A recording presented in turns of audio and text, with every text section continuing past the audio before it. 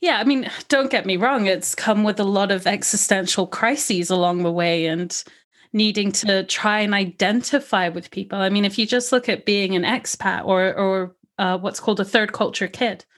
So those of us that have grown up in lots of different countries, we tend to feel that we're not accepted anywhere. So for me, it was a lot of not being accepted by the people I'd grown up with in Africa because I hadn't spent my teenage years there. Didn't belong in Sweden because I hadn't spent my childhood there. So it was like I just missed out on both of them. And then it wasn't until I moved to Scotland that I was like, okay, I chose to live here. But actually, up until last year, I still struggled with identifying where home was. Actually, I do have a lot of empathy with what Marlene is saying. It's quite similar for me as well. I've lived in the UK for 45 years, but I'm not English. I'm Dutch. But my Dutch, say, friends and family believe I'm English. And my Dutch language is terrible now. But where do I belong? She makes a really, really good point. And it's such a fascinating story listening to her talk about all of her travels and, where her parents have come from as well, which all contribute to this not really understanding what nationality you are. Because on top of, for example, my situation, my mother was Anglo-Indian, and she made a very large point to say it was Anglo, i.e. English origin stroke Indian, which isn't actually true. She was born in India, but her forefathers might have come from Ireland, as it happens. But my father was 100% Dutch. So Marlene's story is not dissimilar, and it's really interesting also in terms of how that journey of different nationalities has brought her to doing work with the original country where her uncle now lives. Anyway, you have to listen to Marlene's story. It's really, really fascinating. Enjoy. Staying Alive UK. Share your story. So, Marlene, thanks for doing the honour in coming on my podcast today, seeing as I went on yours a few weeks ago. I can't even remember how long ago it was. It doesn't matter, because in podcasting world, it doesn't matter what time of day, week, year we're in, does it? No, not at all. No.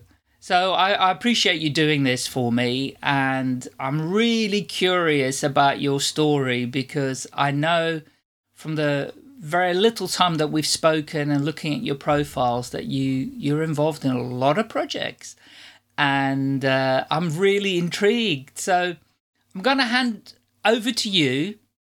I'm going to be quiet. If I hear something interesting, I will interrupt you.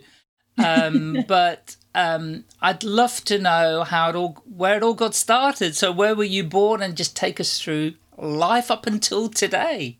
Sure. Thanks so much for having me, Michael. It's so nice to be here, and it was so lovely to have you on my podcast as well, Thank you. and hearing your story. So this is the wonderful thing about the podcasting world, is you get to know so many new people you might never have met otherwise. Yeah. So my story, I've had, I would say, an unconventional life, I suppose. To me, it's just my life. It's just what's happened. But the more I talk about it, the more I realize that I have not had a life many people have had. Good. And I've loved every minute of it, all the scary parts, the fun parts, the boring parts. I've been very, very lucky in my upbringing. So I'm an expat baby. I was made in Africa, born in Sweden, grew up in Africa and in Sweden. Traveled the world. I've been very, very lucky. And I'll say that over and over and over again, because I feel very lucky to have led the life I've had. So I am the daughter of a farmer. He used to be a crocodile farmer as well, which I think is endlessly entertaining. and a teacher. And they met in Africa. And then they made my brother and I. And we grew up in Mozambique, a little bit in Zimbabwe, and mainly in Zambia. And those were really my formative years, I think, where I found out the love of wild, like being wild and living in the wild and going to boarding school and storytelling.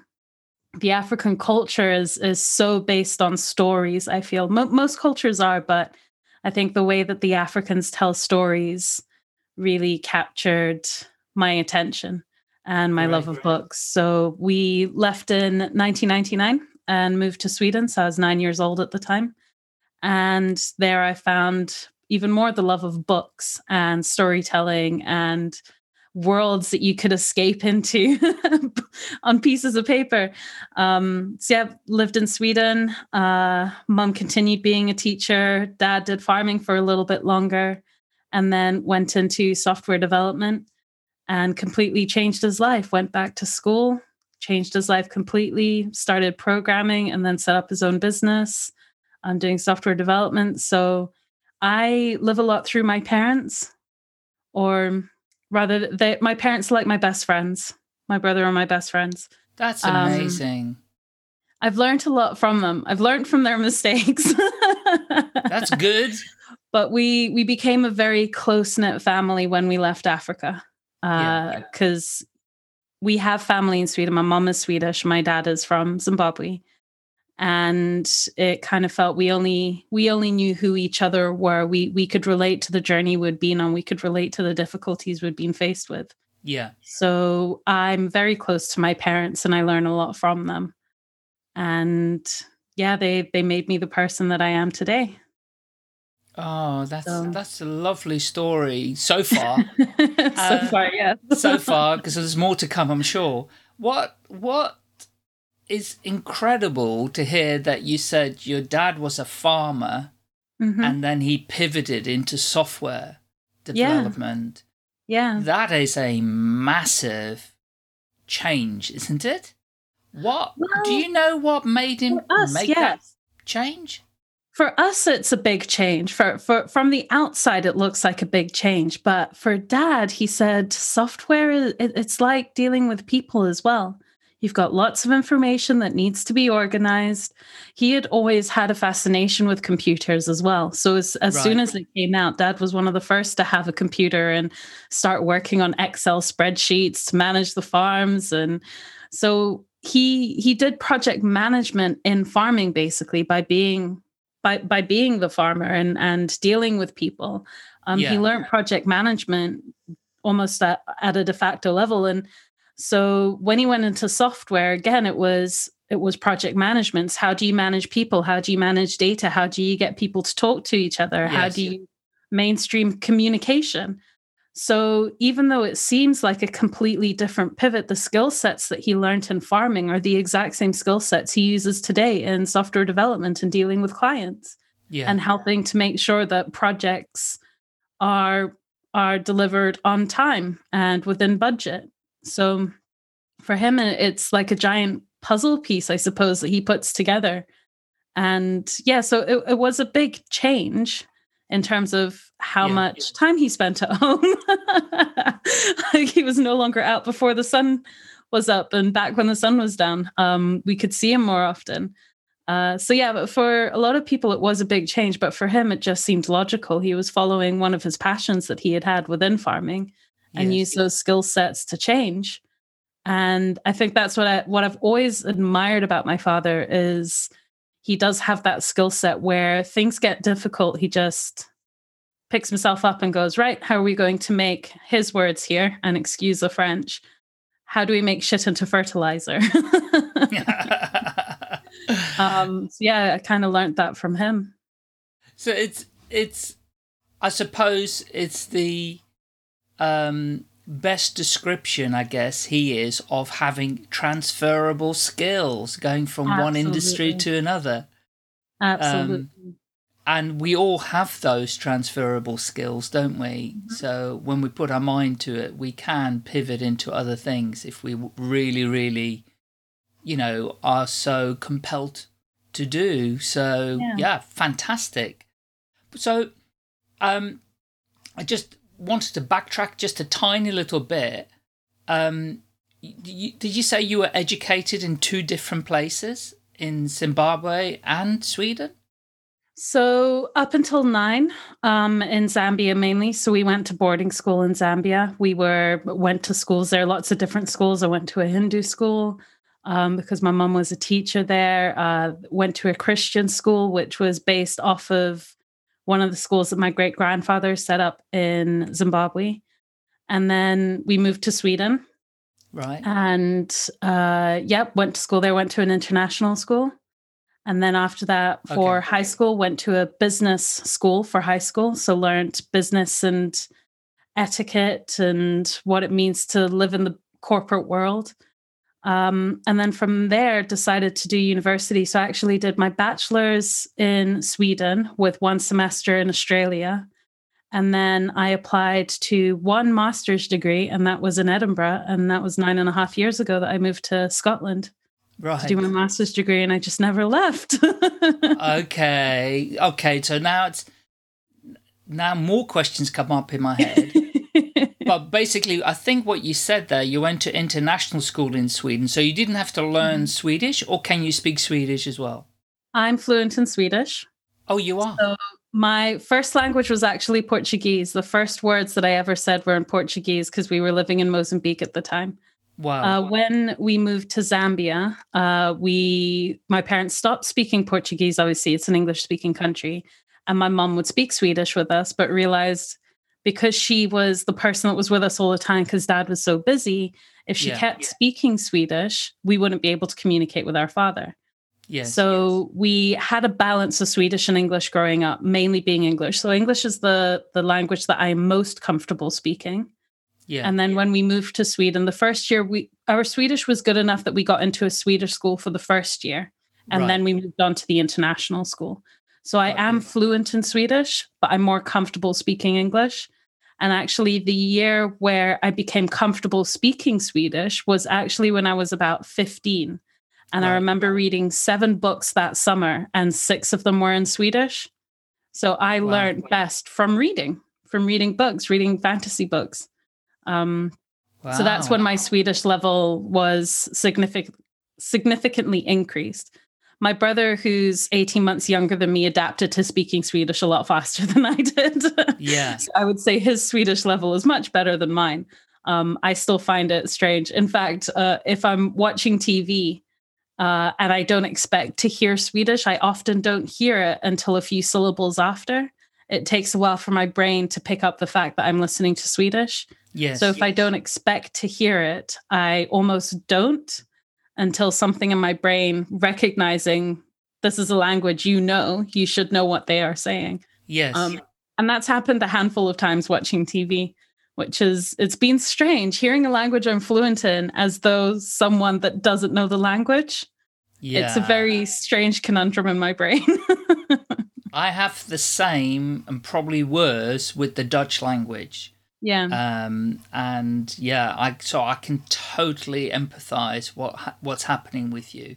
I mean, when I go to the Netherlands, I speak to people in English. Yeah. Because that's where I'm most confident in. And my wife turns around to me and says, "Michael, speak in Dutch." I said, I haven't got the confidence to. But then when I start speaking in Dutch to the same waiter or waitress, after I've spoken in English, they kind of go, "What the hell? What happened?" Yeah. You know? But then they say, "Oh, no, you are definitely English because you speak with an English accent," you know. So oh, that's so funny. that's awful to know, yeah. So, okay, so thank you for that, because obviously having a similar issue as you with languages, I was curious how that all kind of translated. And of course, you know, it's fantastic training for anybody to have to swap languages, especially in education.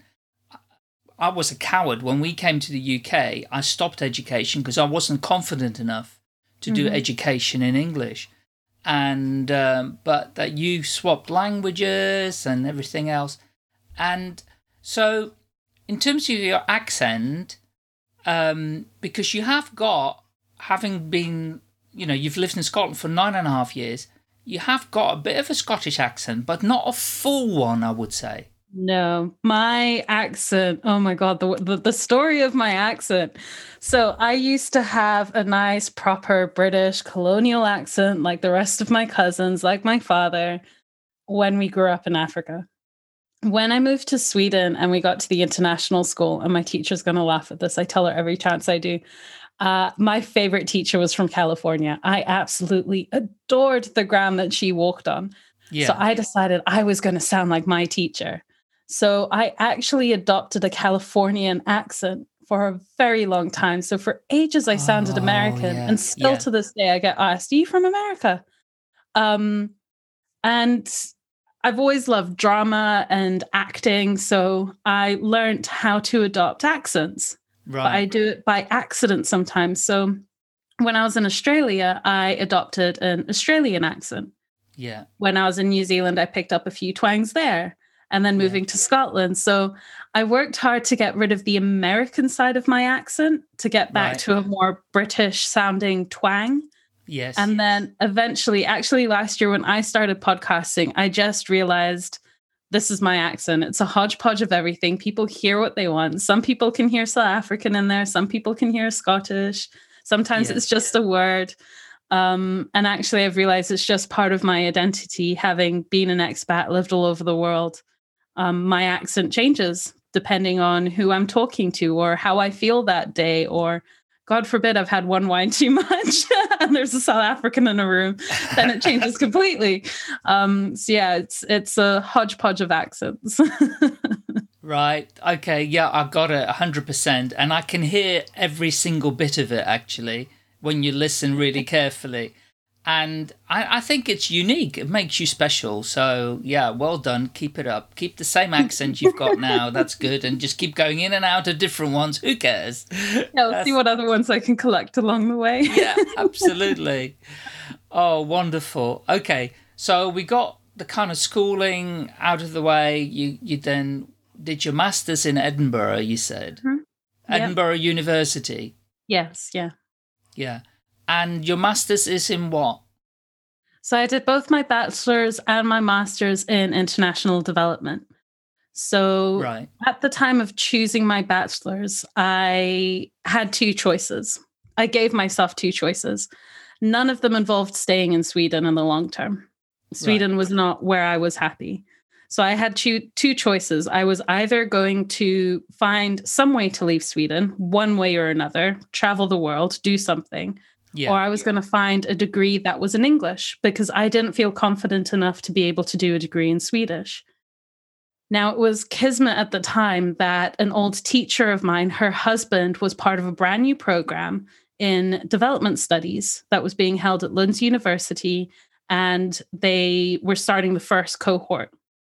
So I applied to that. Yeah. And I got in. So Universe or whoever it was that decided, I got into development studies and I did 3 years. And that's where I got to do a semester abroad as part of an exchange term. Right. So that's how I got to Australia.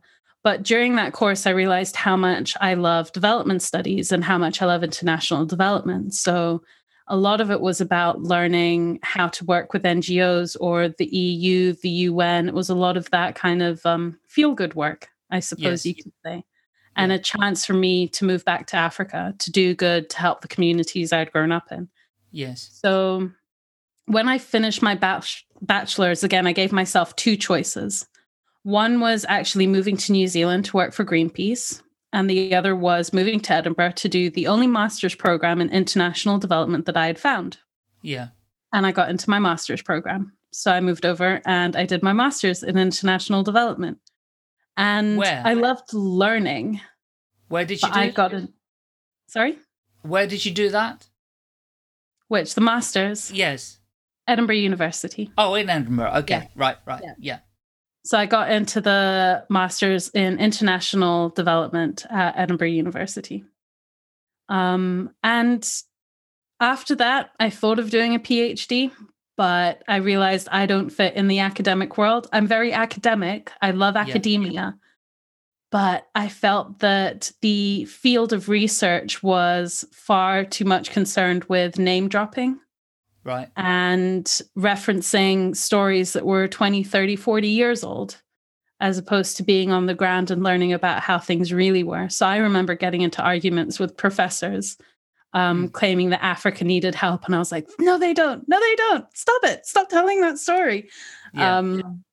So yeah, after that, I decided to not go back to university and do a PhD in it. Got you. Yeah. Okay. And then, right, just tell me what happened next after you got your master's. So from the age of about 16, 17, I had been working in customer service, but in different industries. So I worked in a costume and joke shop, which I absolutely loved. I had worked as a breakfast hostess at a hotel. In Australia, I was a court monitor, which I absolutely, in hindsight, loved. Probably at the time didn't like so much. And then when I moved to Scotland, I wanted another job. So I worked in a cookware shop. And so I'd had all these different jobs already, and noticed the one thing that I loved in all of them was dealing with people and helping people. So when I left my master's, I was living in Edinburgh, and in the UK, to get jobs with charities or the jobs that I would be looking for, I would either need to move to Glasgow, or I would also have to have about 10 years worth of volunteering experience, because this country is very good at volunteering, but Sweden didn't have that same culture. So I didn't have any volunteering experience. And so I decided to just find a job that I could get into. So I ended up in the banking sector doing customer service at call centers within the banking sector and life insurance. And I made it my mission at the end of every single call to make sure that whoever had called me, no matter how irate, no matter how angry they were, I would make sure that they left me with a smile on their face, or at least feeling good about the phone call that they had had. Yeah. So complete pivot, had nothing to do with my degree. No. Had nothing to do with what I'd been set my target on, and everything to do with I wanted to live in Edinburgh. And those were the jobs that were available in Edinburgh. Of course, yeah. So yeah, went into the banking sector. Unfortunately, at that time, I became very sick with chronic fatigue syndrome. Right. So I found working very difficult, and I had no social life. And I'm a very social person. So life was very difficult for a few years. And there came a time where I decided I had to get off of the call center route because I wasn't progressing in a career. I knew I could do better, but because of my disease, I had too many absences due to my disease. And at one particular job, I had to get the union involved, etc., to kind of show that this was a disability. It wasn't something I'd chosen to have. Yeah. And that was really rough, but it made me realize that I wasn't suited to being in that environment anymore. So I ended up moving on and working with a company that did culture change programs. Yes. I came on board and helped them with their project management of those culture change programs. And I loved it. I really, really enjoyed it. I was getting better because I was in control of my hours and wasn't constantly like stressed out waiting for a phone call to come in. So I became much better health-wise after that, and life became a lot easier. So I did about a year with this company, and I loved culture change. Absolutely loved seeing how people's eyes lit up when they realized something about themselves. And I really, really enjoyed it. But at the end of that year, I thought, no, I need to do something different. I need to collect something else. I need another career. I feel like I've learned all that I can with this company. I need to find another company to work for. So at the time, my father was looking to branch into the UK to set up offices. And so he said, why don't you have a think and see if you would like to come on board and do software development? Yeah. Well, not do software development, but sell software development. Yes. And he said, you're good with people. You're good at talking with people. So why don't you come on board? And I thought about it and I went, yeah, why not? Why not? That'll be a skill set. I love computers. They hate me. Anyone that knows me knows I have a terrible track record for actually owning laptops and them not crashing on me. But I loved software development. Like in my free time, I'd made websites and I practiced HTML because I just enjoyed seeing something being created. Yeah. So I ended up working for my dad for 4 years and learning the ropes of what it means to be a director, what it means to set up a business, what it means to set up a marketing department and work with the marketing team and a sales team. And Yeah. I learned a lot of skills there. And then when COVID happened, we kind of took a look at where things were. And I decided I needed to move on again. I needed to try something new. I needed a new skill set. And then that's when I spoke with my uncle. And he said, Marlene, I want to set up the business in the UK. I want to get an office set up there. Can you do that? And that's where I am now. So my uncle sells these beautiful African hardwood furniture that he designs and manufactures in Victoria Falls. And Yes. it's furniture that I've loved for over 15 years. He's been in business for 30. And that's where I am now of helping set up the business here and get sales up and running and share this amazing furniture with the people in the UK and in Europe. Because they're so expertly made. I'm in love with this furniture. Absolutely in love with it. So yeah. Oh, brilliant. I mean, that's incredible. And all these changes happened over what kind of time period, roughly? Well, I'm 31 now. Yeah. So I don't know if that helps at all. So from banking to corporate culture change, or customer service rather than banking, customer service in the banking sector, to culture change, to software development, to furniture sales. Yeah, that's in the space of 10 years. 10 years. That's what I thought. Yeah, I wasn't going to say that, but that's what it sounded like with everything that you've been describing. So that's like a change every couple of years, probably. Yeah. And which is probably, I mean, it's really interesting, isn't it? Because they say, or they have said in, well, the past was people got jobs for life, didn't they? Yeah. In organizations. Then it was, well, you go on, they likened it to being on tour with a company. Mm-hmm. The software industry started, I remember the guy who set up LinkedIn, he wrote about that, being on tour. About 10 years ago, he wrote a book about it. And maybe less, but saying you go on tour, meaning you're going to be there for a few years and then move on to another company. Mm-hmm. But, significant, like 7 or 10 years, and then you move. Yeah. And then that thinking has changed, probably to what you are describing, which is you can change every couple of years if you want to, Yeah. And it's not about searching for what you really love, but enjoying that project. It's like project employment almost, isn't it? You're employed you're like a freelancer, and it's not about trying to discover what you really are going to be enjoying. So I love it that from what you're describing, you embrace change, and I think I know why that is, because I embrace change as well. And that's because you've moved around a lot. Mm-hmm. And you've been to different educational institutions in different countries. You've got international parents from different countries. And that's exactly what happened to me too.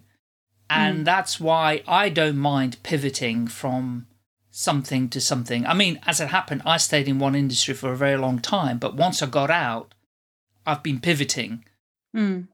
More so to find what I think I enjoy and what I can make work. But it's fascinating that you have that philosophy of, I've had enough of that for now, and I'm not going to move on to the next project because something else has come along and I really fancy that for now, and see where that takes me. And I think that's a healthy attitude to have in this world today. Yeah, I mean, don't get me wrong, it's come with a lot of existential crises along the way and needing Yes. to try and identify with people. I mean, if you just look at being an expat or what's called a third culture kid. So those of us that have grown up in lots of different countries, we tend to feel that we're not accepted anywhere. Yes. So for me, it was a lot of not being accepted by the people I'd grown up with in Africa because I hadn't spent my teenage years there. Didn't belong in Sweden because I hadn't spent my childhood there. So it was like I just missed out on both of them. Yeah. And then it wasn't until I moved to Scotland that I was like, okay, I chose to live here.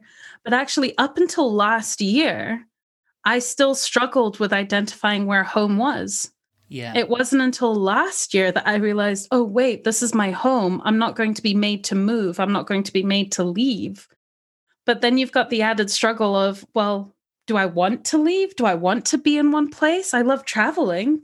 Like there was always this dichotomy of you can't be one or the other. You either have to be someone that's settled or you have to be someone that travels.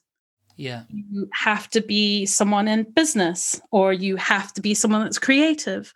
Like, so it comes with that existential crisis of not knowing what box to put yourself in, because as a society, we are so used to putting ourselves in boxes and being identifiable to other people where people can say, you are this person. So when you've had a very varied background, career-wise or life-wise, it does come with that anxiety, I would say, of not knowing how to identify yourself. And actually, before the podcast, I mentioned how I'd been on this creative flow. It's because I had one of those epiphanies of who am I? Who do I want to be? What is my reason for having such a varied background or a varied career choice? Because you inevitably get met with, oh, but from software to banking to furniture, like how does that all tie together? Are you actually scatterbrained? Can you not focus on one thing long enough? Like you end up hearing a lot of those things as well, or assuming you'll hear those things. So yes, it's amazing when the whole world realizes that you need to be able to change and adapt. So thanks to the pandemic, people are realizing this is a skill set that is valuable. Yeah. It's a skill set that's good, that you can be thrown into a new situation and just go, I can cope. I know how to cope. I know how to manage. But up until now, I don't think it's been something that's been seen as beneficial at a wider level. It's You're been, right. okay, you can change within your industry or you can change within your life because of circumstances. Yes. But it's never been you can pivot your life completely. Yeah.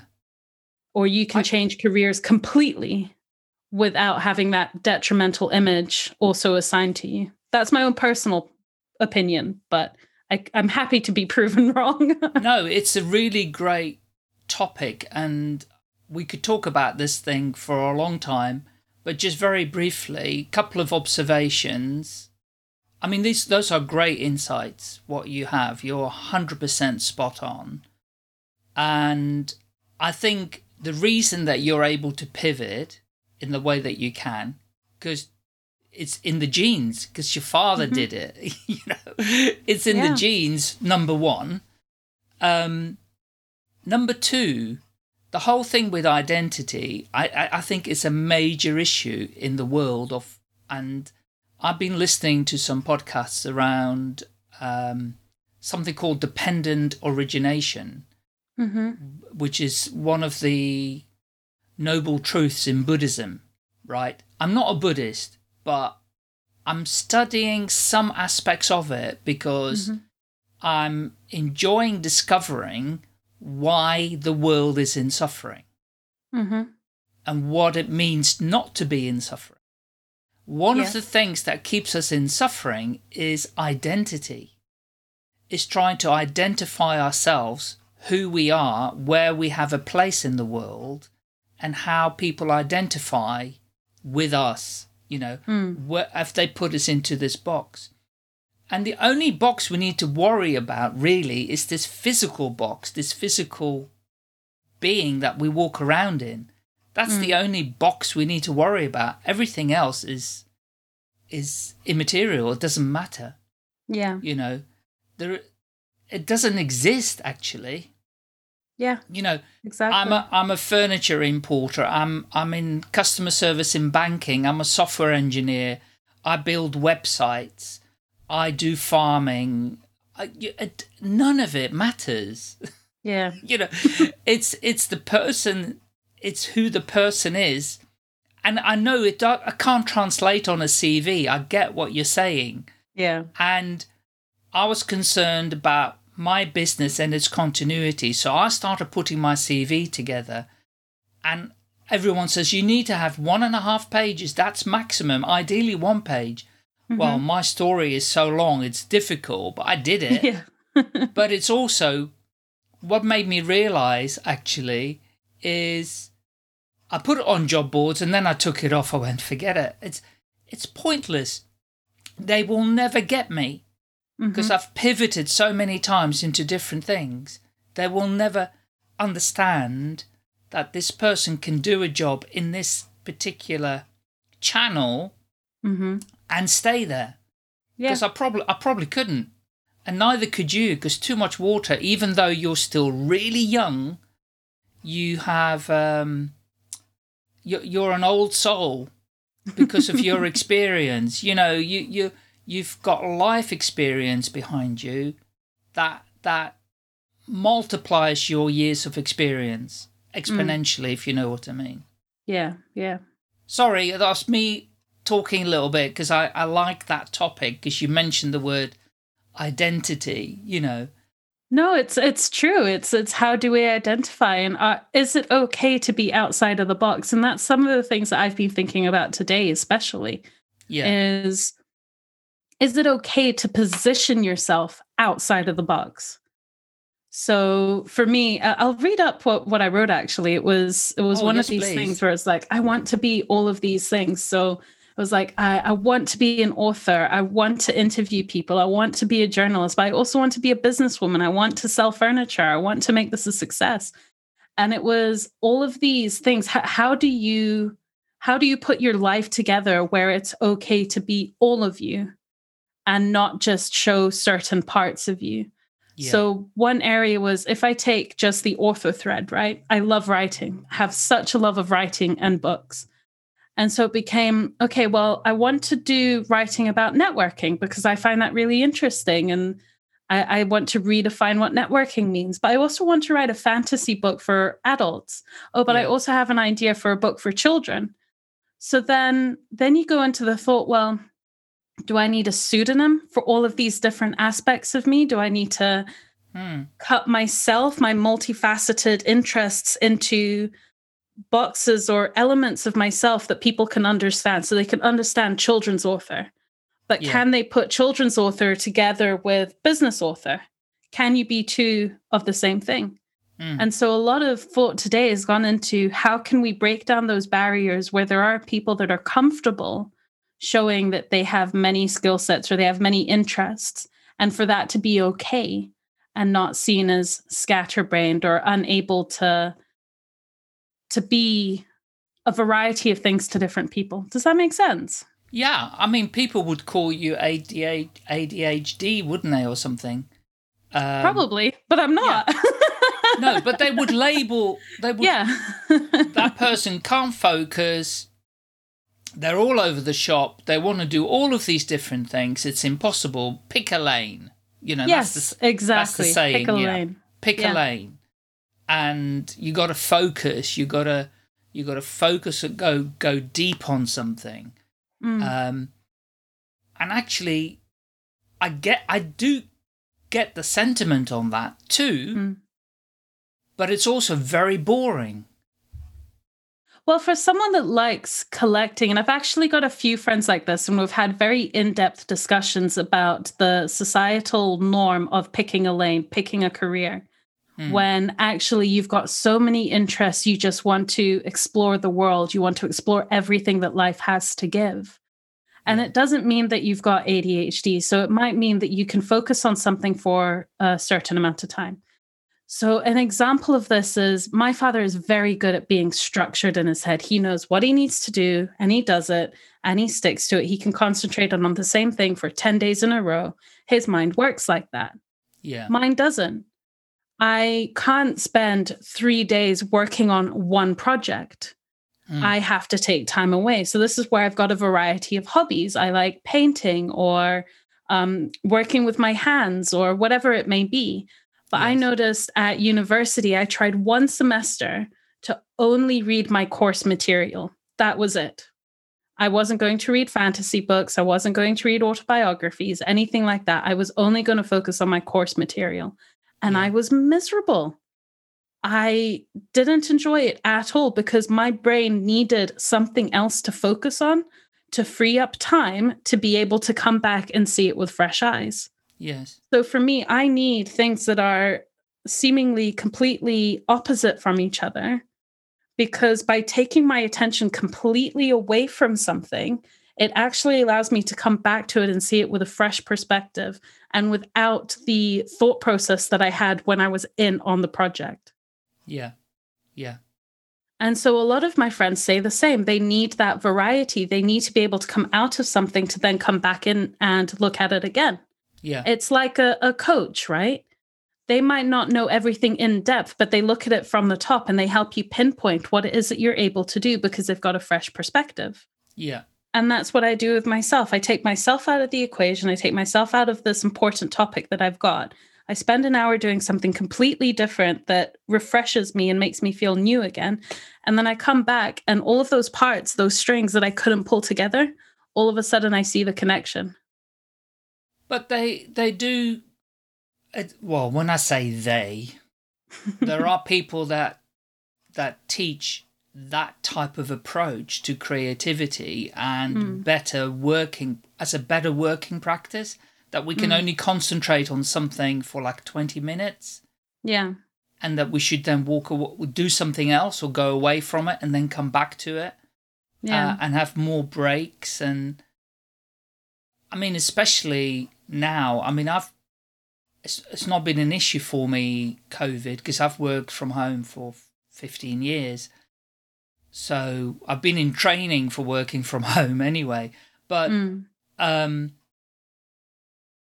people have struggled with this working from home in their concentration levels and their anxiety and stress levels as a result of it.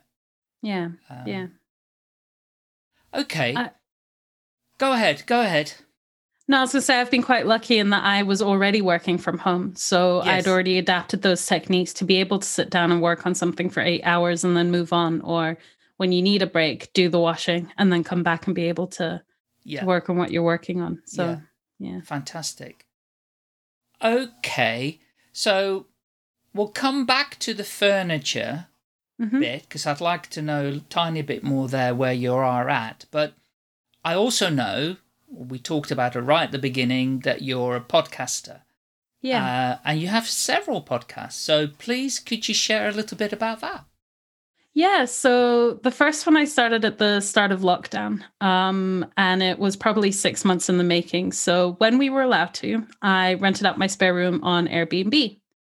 And I had this guest that stayed with me for a few days, and I loved hearing his stories. He would be talking about birding or a radio show that he was on talking about some obscure bird form. And I just sat there with hearts in my eyes, just completely enthralled by his story. Yeah.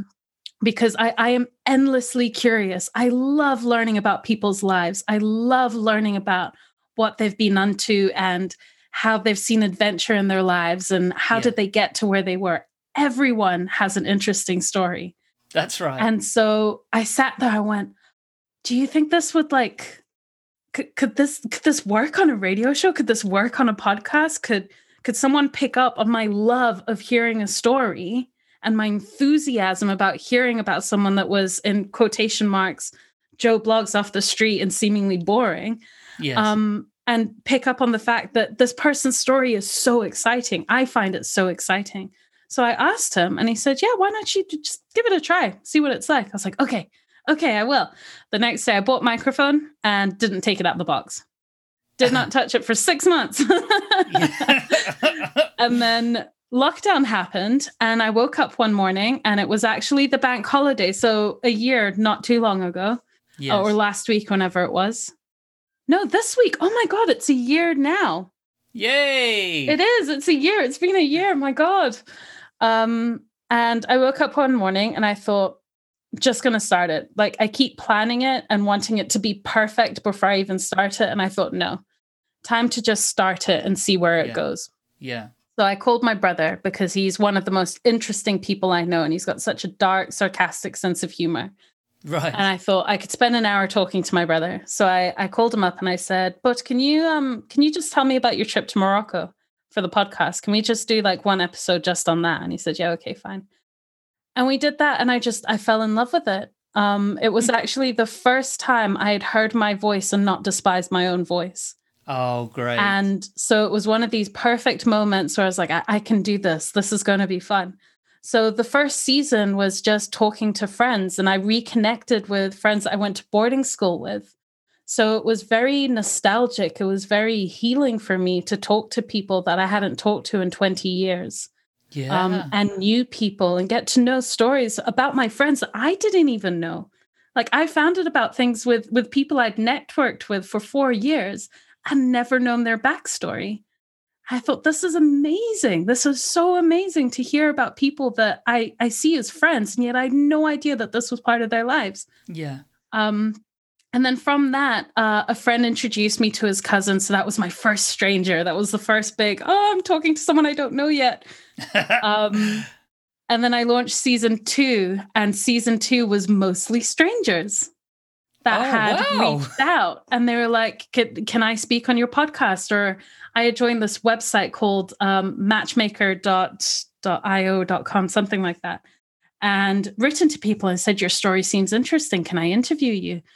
So I plucked up the courage of, how do I talk to people that I don't know? Yeah. How do I get their stories? Because we're not traveling, but I miss people. Yeah. So season 2 was pretty much just strangers. And then we've just launched season 3, of which you are one of the people that has been interviewed and to come up. And we've got 13 amazing episodes with everyone. I've not met a single person on this list before, and I'm interviewing them about their lives. And it's been the most rewarding hobby, I would say, of learning people's stories, but also the skill sets I've learned. And how do you listen to someone? How do you employ active listening? How do you take yourself out of an equation? Because you listen to someone talk and straight away you're like, I want to share my story. I have the same story. I know what to do here. But then you realize it takes away the magic for that person. Yes. Like it's okay if you've shared that story, but that your story can come later when they ask you. Like, to give people that space to share their story and not get involved in it, but be almost like a third party listening in, just letting them use their voice. Yeah. Was just so rewarding, and learned so many skills. So I had started that. And I've been a member of the Institute of Directors for 4 years, and I sat on a committee, or I sit on one of the committees. And so we had thought, what can we do that's different? Because we can't do networking events. We can't get our members around the same table to meet each other. So I turned to my chair at the time and I said, well, I've already got everything set up. Why don't we do a podcast? So that's how we did the IOD Scotland and Business podcast. Right. So we did one season with just Scottish people. And then from that, I was like, but I want to talk to more people. I want more people to talk to. Why not just Scotland? There's so many people in the UK. There's got to be stories out there. So I spoke with the IOD, and our committees were restructured. So I then got put on as vice chair for Fife and Tayside of the Institute of Directors. Yes. And so we rebranded it Leaders in Business. Right. So I now host the Leaders in Business podcast on behalf of the Institute of Directors, where we talk to business leaders about their journeys. Yeah. And it's very specifically about their mindsets and how they got to where they are, what makes them strong, what makes them a good leader. Yeah. And it's learning about what elements have helped them progress in their careers, what makes them good leaders. And again, people I've talked to for 4 years, and I had no idea how they had got to where they were. And each of their stories are unique. Each of the stories are inspirational. And you sit there and you have such a big appreciation for these leaders and how they've learned how to lead, how to grow their business. And it all stems from their own tenacity and their willingness to change and their desire to create something that they can pass on. Yes. All of them have this desire to change the world for the better in one way or another. Great. And it's been such an inspirational journey learning about these leaders and interviewing them. So yeah, I love interviewing people. I love speaking to people about their stories and collecting them. So yeah, I think that's one of the commonalities throughout my life. It's storytelling and making people smile, like through customer service or whatever it may be. That's what I absolutely love. So yeah. and you can, I mean, listening to your story, I fully understand why you're so interested in stories, because it's been excuse the pun, it's been a thread throughout your life, hasn't it? It has, yeah. I mean, there was your story, but then you love writing, you love books, you love reading, and of course it's only natural that you would be in love with hearing other people's stories. So fantastic. So just give me the name of your own podcast, because I don't think you mentioned it yet. So my own podcast is called the Wild Adventures Podcast, and it's where adventure is not just the destination, but also a mindset. Great. And the IOD one, so Institute of Directors, is called Leaders in Business. Okay, so if anyone's listening, go and check those out on your favorite podcast app. And sounds awesome. And I guess, do you see that as something that's going to be just ongoing for you? Yeah, I do it as a hobby. It's one of those things that allows me a break from the everyday to connect with people. I love connecting with people. And when I work from home, when working with my uncle, but the whole team is in Africa, I need that connection with people to feel like I'm not sitting by myself in my office at home. Yes.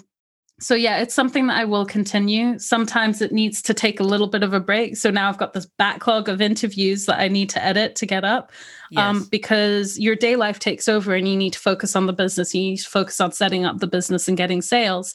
But certainly anytime I've got a free moment, I'm looking for people to interview and to share their stories and work on the podcasts. Perfect. Okay, I promised we would get back to your furniture business. So share with us where you're at with that. Where is the project? What are you up to? When is the furniture going to land? When can people buy it? How do they buy it? Tell us everything. So I am going to be a reseller for my uncle. So his business is called The African Touch. Now you can buy from them straight away. They've already got a website. They've got shipping methods, everything in place. Yeah. What we're trying to do with the business that I've called African Safari Furniture, very on point, says what it does, is make the process a little simpler for people to be able to buy from the UK.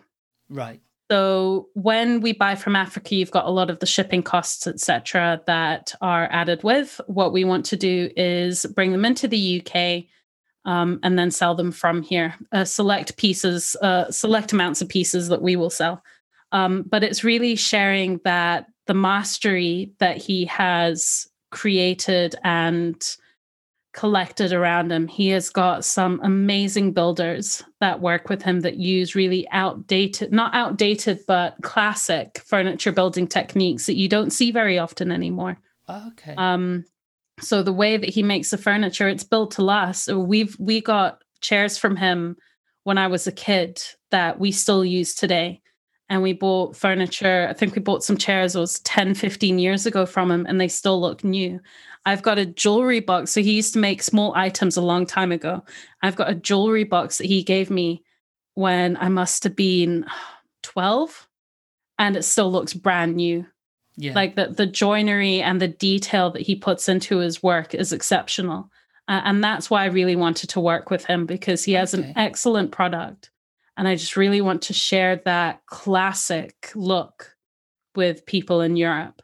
And for them to have that story and that joy of having African teak or mahogany in their homes, and have that journey that follows them as well, and furniture that lasts for decades. Yeah. And I think we're so used to... Are you storing it in the UK then? So we're in the process of looking for storage facilities to be able to do this. Right. We're in the process of setting up the business and getting a website live.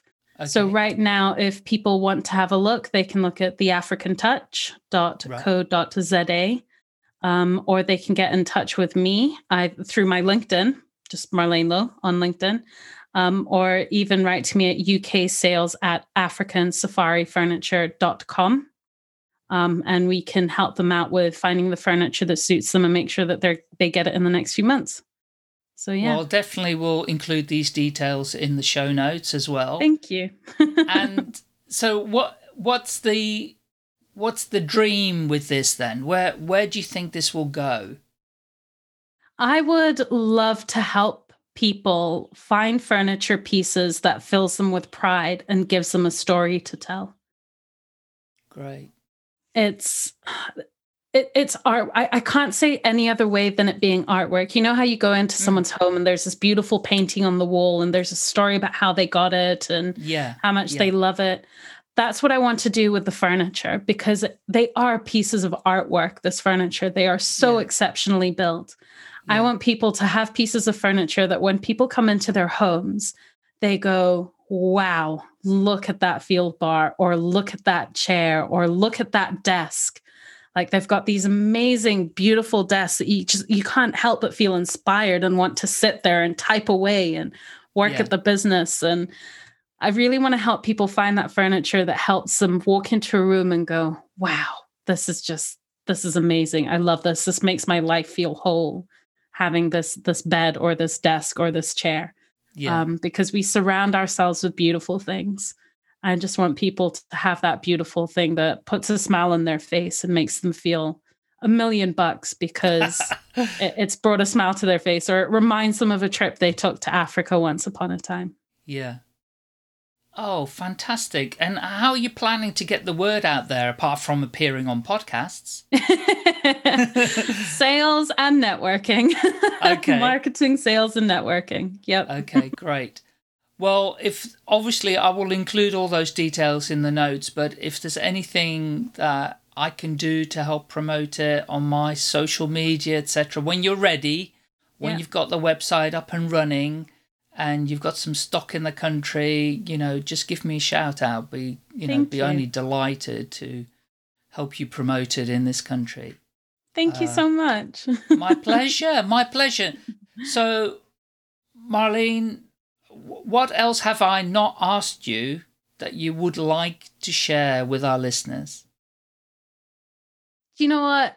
I think everyone should take time and just see where they find adventure in their life. Because I can guarantee you, if you choose to make your life an adventure, it will be. And then you'll never look for the greener side. Like, find a way to just absolutely adore the life that you are living, because it is unique. I have talked to almost 100 people for podcasts, and every single one of their stories is different. Yeah. And yours is as well. Like, stop looking to make your life different than what it is, because no one has the life that you have.